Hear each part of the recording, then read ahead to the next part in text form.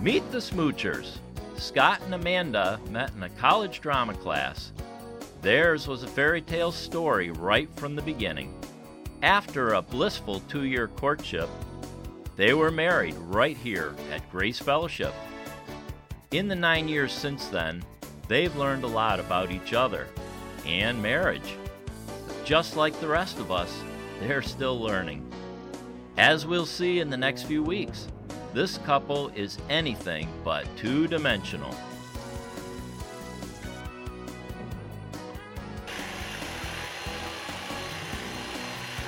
Stay tuned each week to find out what happens after the honeymoon. I can hardly wait to see all of these videos that our creative team is creating. I know they're going to be amazing. I read a little while ago about an experiment that was conducted in Richburg, South Carolina. It was actually done by the Institute for Business and Home Safety. You see, in Richburg, they have a $40 million laboratory where they conduct all these different kinds of experiments to try to come to some conclusions about how homes can be safer and be built better and so on. And so these researchers built two 1,300 square foot homes there in the laboratory. And then they were going to subject both of these homes to hurricane force winds. Now, the first 1,300 square foot home was built according to conventional standards and practices of building. It met all of the appropriate building codes. The second house, likewise, was built the same way, met all the codes, all the standard practices and materials, but one thing was different, and this made it cost a bit more. It took a little more effort. But every part of the house was strapped, as an additional reinforcement, was actually strapped to the foundation of the house. And then the researchers were ready to begin their experiment in earnest. They turned these giant fans on and created winds of 110 miles an hour. Now, that's equivalent to a Category 3 hurricane. And with the first two experiments, it was interesting. Both of the houses stood strong. They had some cosmetic damages, but both of the houses seemed to be pretty sturdy. But then the researchers kicked it up a notch, and they left those giant fans on for more than 10 minutes and just sat back and watched. And pretty soon, the first house began to shake and quiver, and finally, it just totally collapsed. But interestingly enough, although the winds continued, the second house that had the reinforcement to the foundation, it incurred some cosmetic damage on the house, but the house stood strong and never, ever collapsed. It was interesting. The head engineer of this whole project, his name is Tim Reingold, he was commenting on some of the conclusions that he and the other researchers had made, and he did it in language that most of us could never understand. It was very technical. But then he kind of put the cookies on the low shelf when he came up with this conclusion. I love the way engineer Reingold put it. He said, here's the bottom line. The question you have to ask yourself is, which house would you rather be living in? And wow, that's a good question. Which house would you rather be living in? And I think we'd all answer the same. When the storm comes, we want to be living in the house where there's reinforcement, where there's a huge attachment to the foundation. We begin a series today called Built to Last. It's a series about love and marriage and relationships and all of the dynamics that go into making a great relationship and a wonderful marriage. And so for the next several weeks, we're going to be looking at that. Now, right off the bat, I realize today that I'm talking to a lot of different groups of people. We have people here right now who are single and who want to stay that way. God bless you.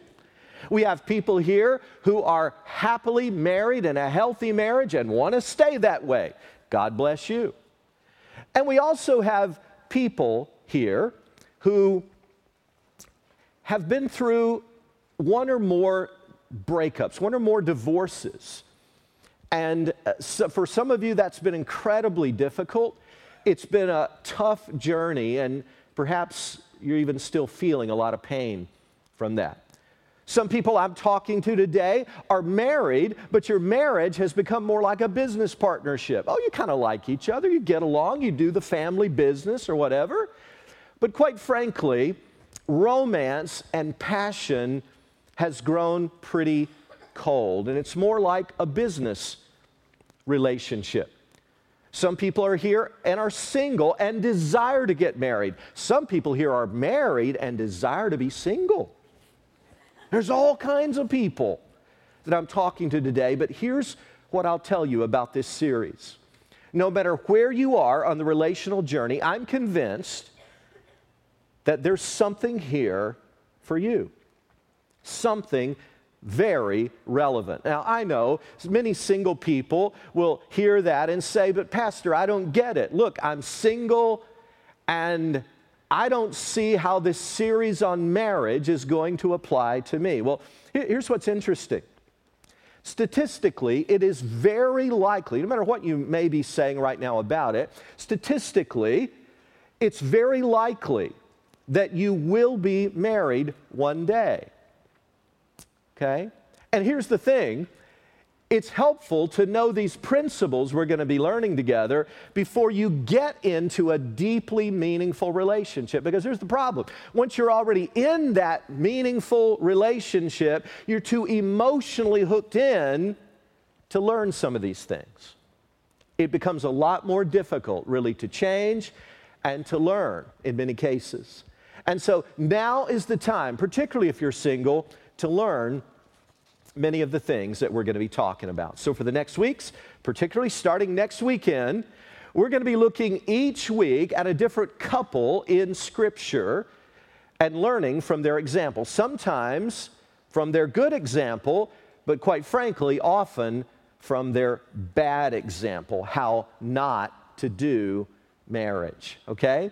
It's going to be an amazing journey. I'm very excited about it. But today, I want us to begin and just kind of kick off this series a little differently by looking at one of the stories that Jesus told. You can find this in your Bible in Matthew chapter 7. It's a story about two builders and two houses. So let's look at it together. I'm going to read it here off the screen. Jesus taught this at the end of what we commonly call the Sermon on the Mount. He said, "Therefore, everyone who hears these words of mine and puts them into practice is like a wise man who built his house on the rock. The rain came down, the streams rose, and the winds blew and beat against that house, yet it did not fall, because it had its foundation on the rock. But everyone who hears these words of mine and does not put them into practice is like a foolish man who built his house on sand. The rain came down, the streams rose, and the winds blew and beat against that house, and it fell with a great crash." Two different builders, two different houses, two radically different outcomes. Jesus is using a house here as a metaphor for life. And so in our context, I want to make three declarations that we could take away from this little story. It's really two stories that Jesus put side by side at the end of the Sermon on the Mount. The first declaration is this: every couple builds a house. Think about it. From the moment you meet your spouse, whether you know it or not, whether you're aware of it or not, whether you're intentional about it or not, you're building a house. You're building a life together. Now, here's what that life that we build together, here's what it's made of. It's made up of the small decisions. In fact, I'd put it this way: It's made up of the cumulative effect of the small decisions that we make day after day. It's made up of the attitudes that we bring to our home. It's made up of the tone we use in our voice, the words we say, the mindset and the worldview that we bring to things, the time that we spend together. It's made up of all these decisions. Our house consists of the cumulative effect of all that. So here's the deal. A wise builder that Jesus talked about understands the long-term benefit of the small decisions. And so the wise builder wants to do it right the first time. You know, you measure twice, right? And cut once, not the other way around. We want to do this thing right. We don't want to skimp. We don't want to cut corners. We want it to be quality because we're going to be living in this house. We want it to be built to last. But the foolish builder has a very different attitude. He says, I'm not so sure that's true. I mean, I can cut some corners here. I can neglect this part of my relationship, and I don't think it's ever going to bite me. In fact, foolish builders often do this, by the way. They'll find another builder out there whose house looks worse than theirs, whose marriage looks more in shambles than theirs does, and they'll do this comparison game. And well, look, mine looks better than that. Sometimes as an excuse not to make wiser decisions day by day. And so the foolish builder has the attitude, my house isn't so bad after all, but we're all building a house. Now let me change, just for the sake of illustration, the metaphor right here just a little bit from a house to a car. Because sometimes houses, it's a little more difficult to see because it takes a little longer usually for that cumulative effect to kind of build up. So let's change the metaphor real quick here. We'll go right back to the house. Let's talk about a car.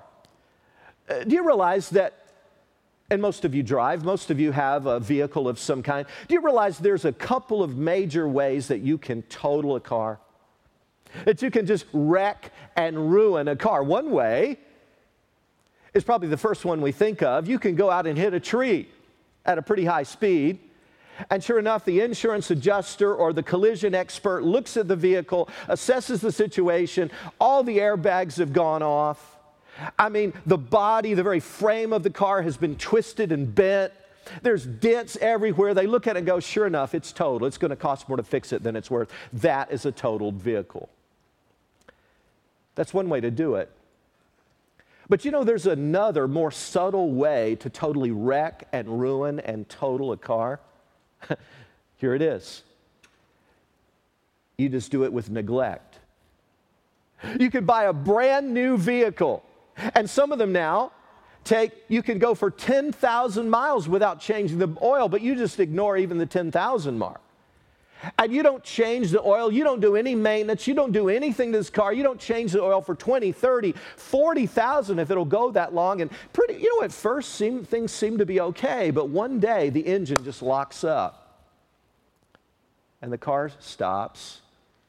And it looks like it happened in a moment, but what you just experienced as a car owner is the cumulative effect of daily neglect. Do you get the metaphor? The cumulative effect of daily neglect. And brothers and sisters, our relationships are a lot like that. You plan to do something. You see that there needs to be some maintenance, some repair, some improvement, but you let it go and let it go. You meant to do it. It just never happens. And so one day, the relationship just kind of blows up. And it's ruined, and it's wrecked, and it's over because of our daily decisions or neglect. So the first thing we can say from this parable, this story that Jesus taught, is that every couple builds a house. But let's make a second and very important declaration. This is real important for all of us to understand. No matter where you are on the whole relational journey, every house will face a storm. And quite frankly, we're being very naive, even silly, to believe that ours will be exempt. I'm struck by the words Jesus used, if your Bible's still open there to Matthew 7, in verse 25 and 27. In the Greek text of the New Testament, the words are exactly the same as he describes what happened to each of the houses. They're exactly the same. Here's what it says. The rain came down, the streams rose, the winds blew and beat against that house. Now, here's where we get in trouble if we think it won't happen to us. I know many married couples, and they just sort of blithely begin their life together, and they know some of their friends who've had a storm. They got some co-workers who went through it, and they know that somebody in their family has gone through it, but they just think it'll never really happen to us. And I think this even gets encouraged in some Christian circles with some pretty twisted theology. And they get a hold of that theology that says, look, if you follow Jesus and just confess him, he'll keep you from all the bad stuff that could happen. Oh, really? Okay. So yeah, we've got nothing to be concerned about. Now listen, I don't want to make you scared. I don't want to shock you, nor do I want to make you paranoid. But I want to tell you, if you are a Christian couple, truly a Christ-following couple, you are even more susceptible to attack. Let me tell you why I say that. Because marriage is God's idea. God ordained marriage. And since God ordained marriage, guess what? Satan is going to attack it. You can just count on that. Not to make you paranoid, it's just to be realistic. And so don't be surprised when the rains come down and the streams rise and the winds begin to beat against your house. Now, quite frankly, at all of our different locations, at all of our campuses, that's where some of you are today. It's precisely where you are. Wow, you're in the storm. It is Category 3. And you can just feel it, can't you? You can feel it. You can feel the bitterness rising in you. You can just feel the winds of adversity beating against your house. You can feel your heart getting harder. Why? Because your spouse hasn't met your needs. Because of the harsh tone day after day in the home. Because of being dishonored and disrespected one too many times in your own home. You can just feel your heart getting hard. That's where many people are today. And the silly thing is, and you know it's true, you just keep fighting about the same stuff. You just keep on having the same fight over and over again, just different days. You keep fighting about money. You keep fighting about the kids. You keep fighting about that thing that happened a couple of years ago. You keep fighting about the plan for the future. And on it goes. And quite frankly, some of you are at a point in your house building, in your relationship, where you're going, look, I'm frustrated, I'm bored, I've had it up to here. And quite frankly, some of you have had the thought that maybe, just maybe the best thing for you to do is just sell this house for whatever it's worth and hope that one day you can build another house sometime with somebody else. But there's a third conclusion I think that we can find in our story here. And that is that the storm reveals what the house is made of. Every couple builds a house. Every house faces a storm. But you never know till the storm shows. You may have an idea of how healthy you think it is or not. But you never really know for sure until it's been tested, right? Now, you don't want to pray for a test. You don't want to pray for a Category 3 hurricane. But you don't really know until those 110-mile-an-hour winds begin to hit your home. You don't really know how strong it is. So both builders build a house. Both houses face a storm. Up to this point, there's a lot of commonality, but here's where the story really goes in different directions, because Jesus said, here's where it gets all different. One builder, the foolish one, built on sand, The wise builder built on a foundation of stone. Now, can I tell you something about foundations? And that's really just what we're talking about today. I called this message Choosing a Foundation. It's going to be the simplest message of all of them in the series, okay?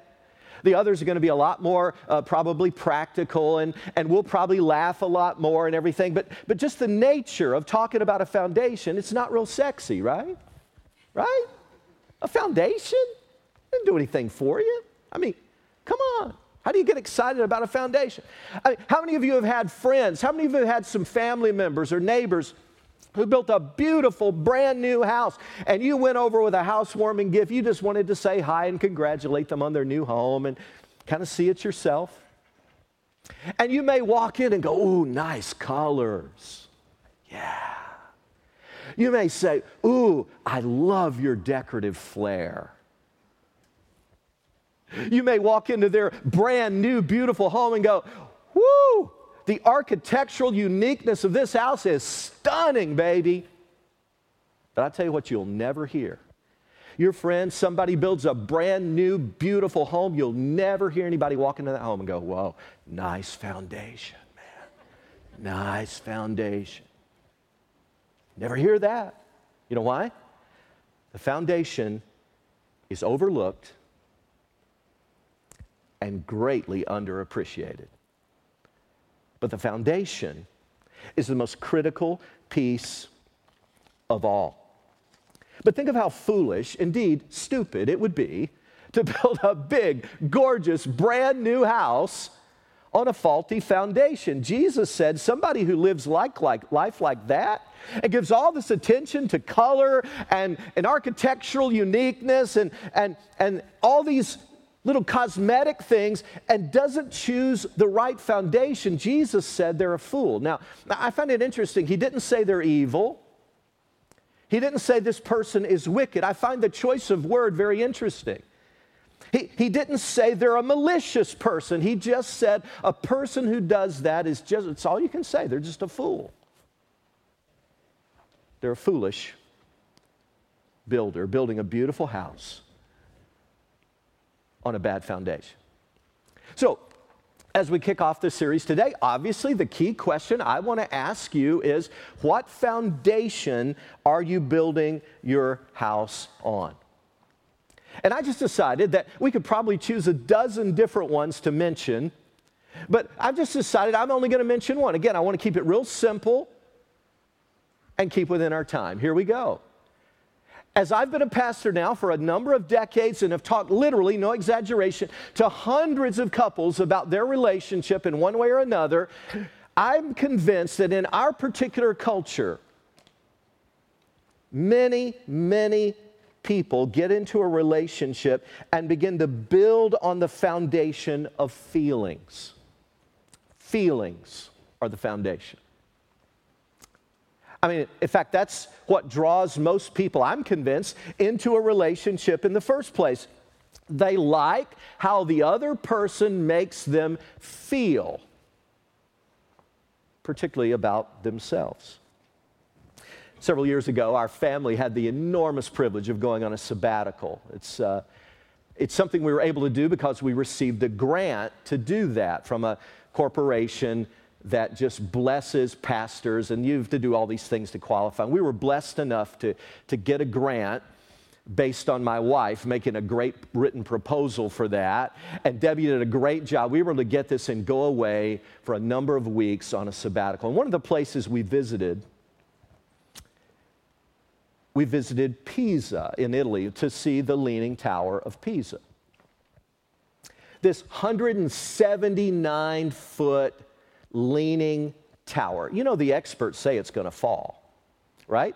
Scientists have been studying this tower for years and years, and it moves every year. Not much.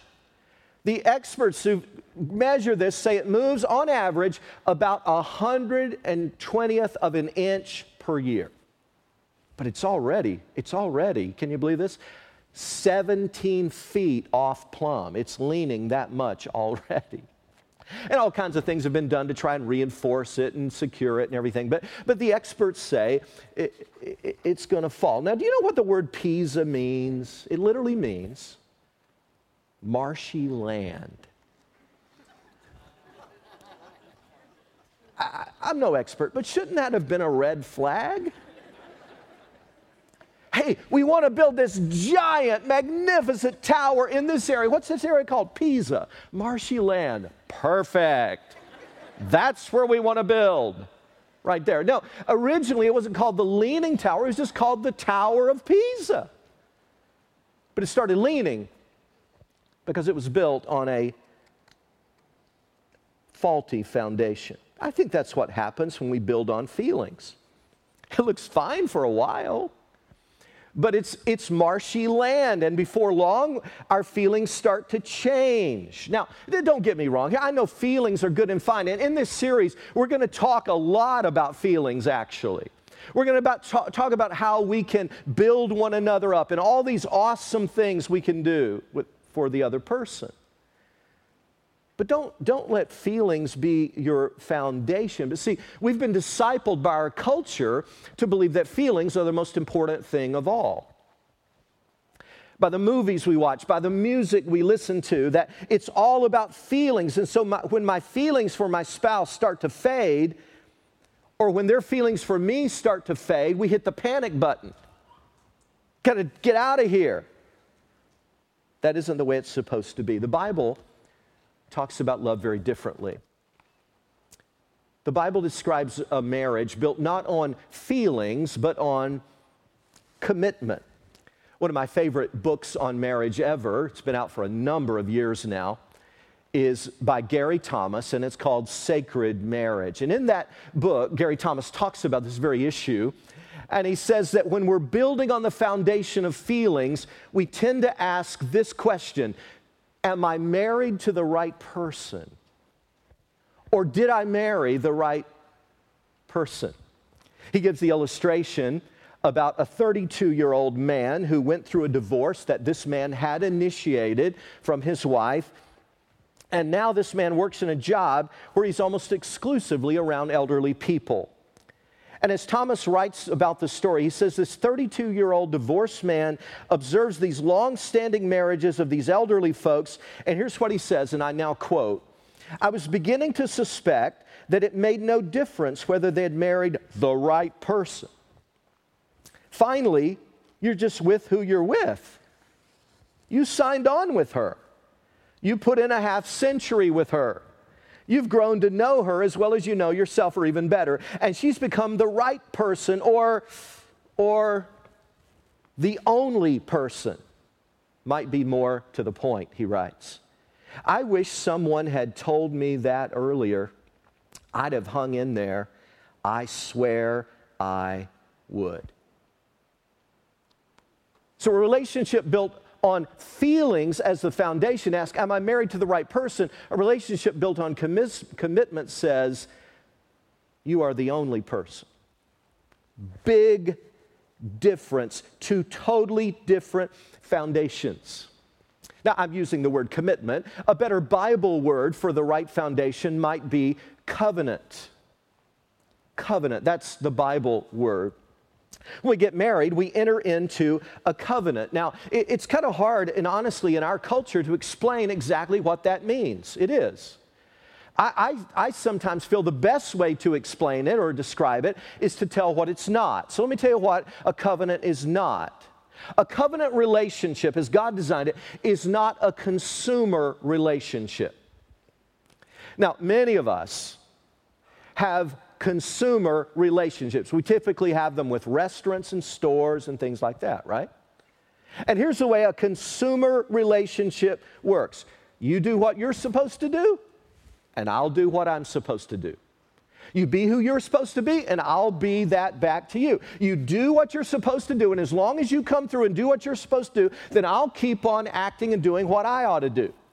But if you stop being that for me, I'm out of here. I'm going to go find a place that'll do for me what you haven't done. That's, in essence, a consumer relationship. And that's how we tend to approach relationships often in our culture.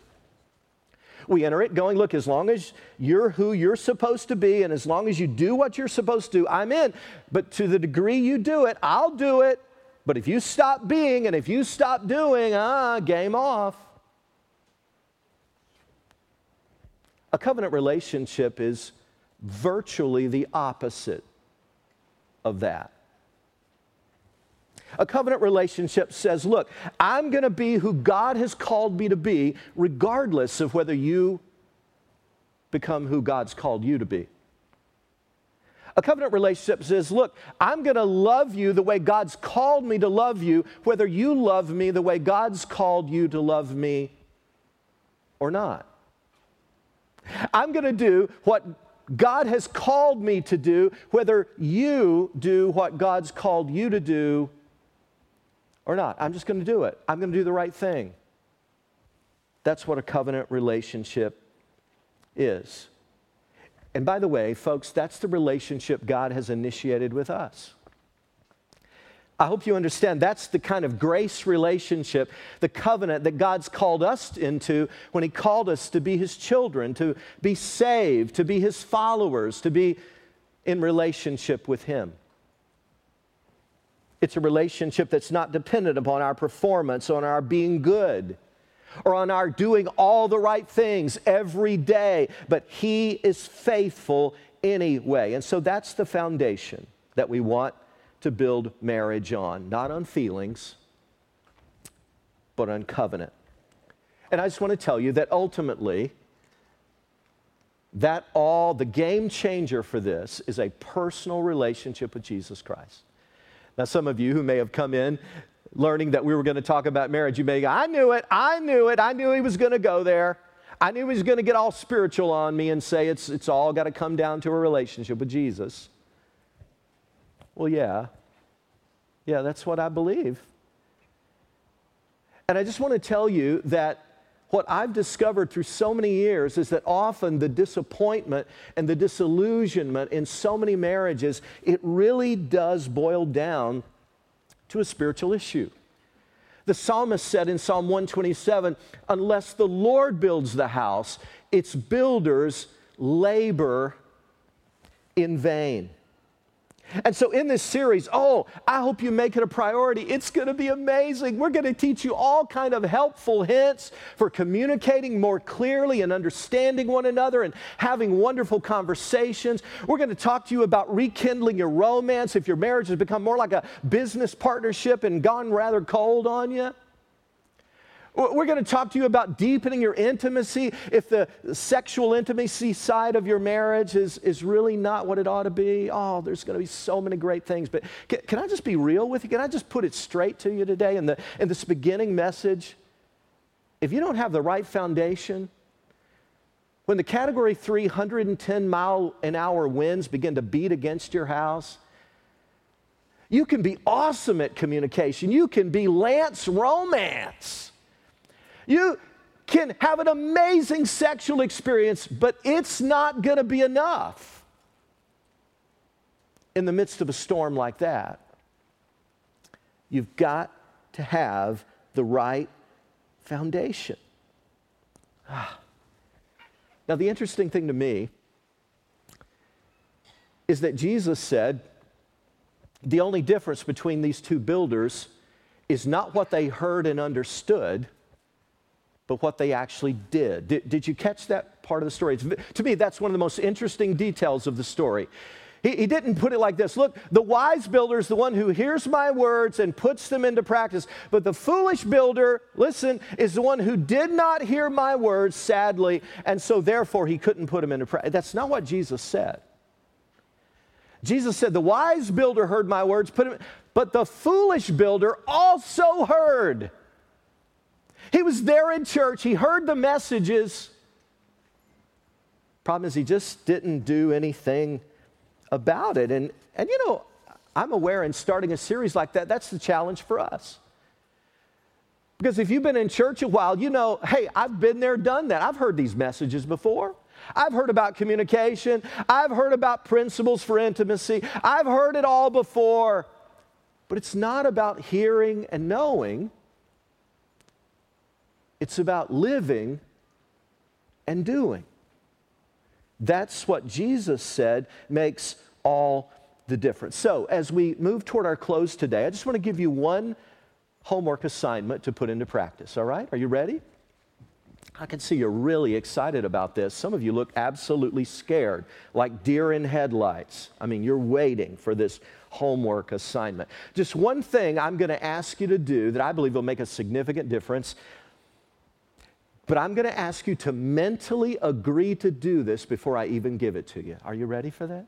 Can you mentally agree we're going to do this? Some of you aren't agreeing.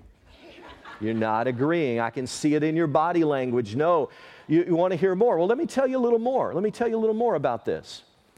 This thing I'm about to ask you to do, a lot of reliable studies have been done on this, and couples who do this one thing that I'm asking you to mentally agree to do before I even tell you what it is, studies have been done, reliable studies that show that couples, Christian couples who do this thing together, the divorce rate is about 1 in 10,000. And if that's even close to true, wouldn't this be something you would want to do? Can I also tell you that studies and surveys have shown that only 8% of Christian couples actually do this together? I'm not selling you anything here. You don't have to go anywhere to do this. You don't have to buy anything. Here's the one thing I'm going to ask you to put into practice. Pray together out loud daily for the next 2 weeks. Pray out loud daily together for the next 2 weeks. Now, I know that some of you would love to do this, but your spouse won't agree to it. I understand that. I would urge you, if that's the case, I would urge you just to spend time daily, just a brief time, praying for your own marriage relationship. I think that'd be a great idea. And some of you, your spouse isn't, your husband, your wife is not even here. But I'm asking you that if they are here with you, to make this commitment to pray out loud together daily. Now, some of you guys are going, okay, I got this. I'll do grace before the meal. Oh God, for what we are about to receive, make us truly grateful. I got this. No, that's not it. That doesn't work. That doesn't count, all right? I hope you do that. I hope you keep doing that. Hope you give thanks, but that's not it. I want you to get with your spouse, hold hands if you'd like to. You may do this while you're driving in the car. You may do this while you're sitting in your living room or taking a walk or just before you drop off to sleep at night. Doesn't have to be long, doesn't have to be profound. Make it really short, in fact, but just keep it honest. In fact, for your first prayer, you could just say this: God, I'm praying out loud. Amen. Just let that be your first prayer if this is incredibly awkward for you. God, I'm praying out loud. Amen. Hallelujah. Okay. Let that be your first prayer. But get started. Do something. Jesus says the wise builder is the one who does, who puts it into practice. Now, I already seeing elbows fly, and that worries me. I'm already seeing couples elbowing each other going, I told you we were supposed to be doing this. I wanted to do this. Don't do that. You're already ruining it. And when you go home and you begin to pray together, don't preach to your spouse in the prayer. Oh God, I thank you that we're finally praying together. God, I've wanted to do this for years, and I've asked to do this, so I praise you, Lord, that you've finally opened my spouse's eyes to the truth. Don't do that. You're missing it. Just pray out loud daily for the next 2 weeks. So here's the little appendix I want to add as we close. What are you building your relationship on? What's the foundation? Boy, I tell you, if you're honestly thinking you're going to build it on feelings, can I tell you what's going to happen? You're going to be in a merry-go-round of relationships. Because that person will make you feel great for a while, but then the feeling will go and your feeling for them may go. And then you go over here and think, oh, if I could just have a relationship with that person. Oh, and do you feel good about it for a while, but then that feeling goes. And then it's just this merry-go-round. You know what's happening? Your soul is crying out for its creator. Can I tell you your problem? You're expecting a person to give you something that God alone can give you. The Bible says there's only one hope that does not disappoint. His name is Jesus Christ. Father, I pray that as we kick off this series, you would help couples and all of our different congregations to build on the right foundation. Even if they've gotten out to kind of a marshy, faulty start, a little bit shaky, I pray that even now that foundation would be made strong and reinforced. They would build it solidly on you and a commitment to you. And as couples begin to practice praying out loud daily, I ask that you'd bless that. As awkward as it may feel at first, help them to have fun with it, to kind of celebrate it, to rejoice with it, and to encourage each other to keep on remembering to do that daily. This is our prayer, O God, and we give you praise in Jesus' name. Amen.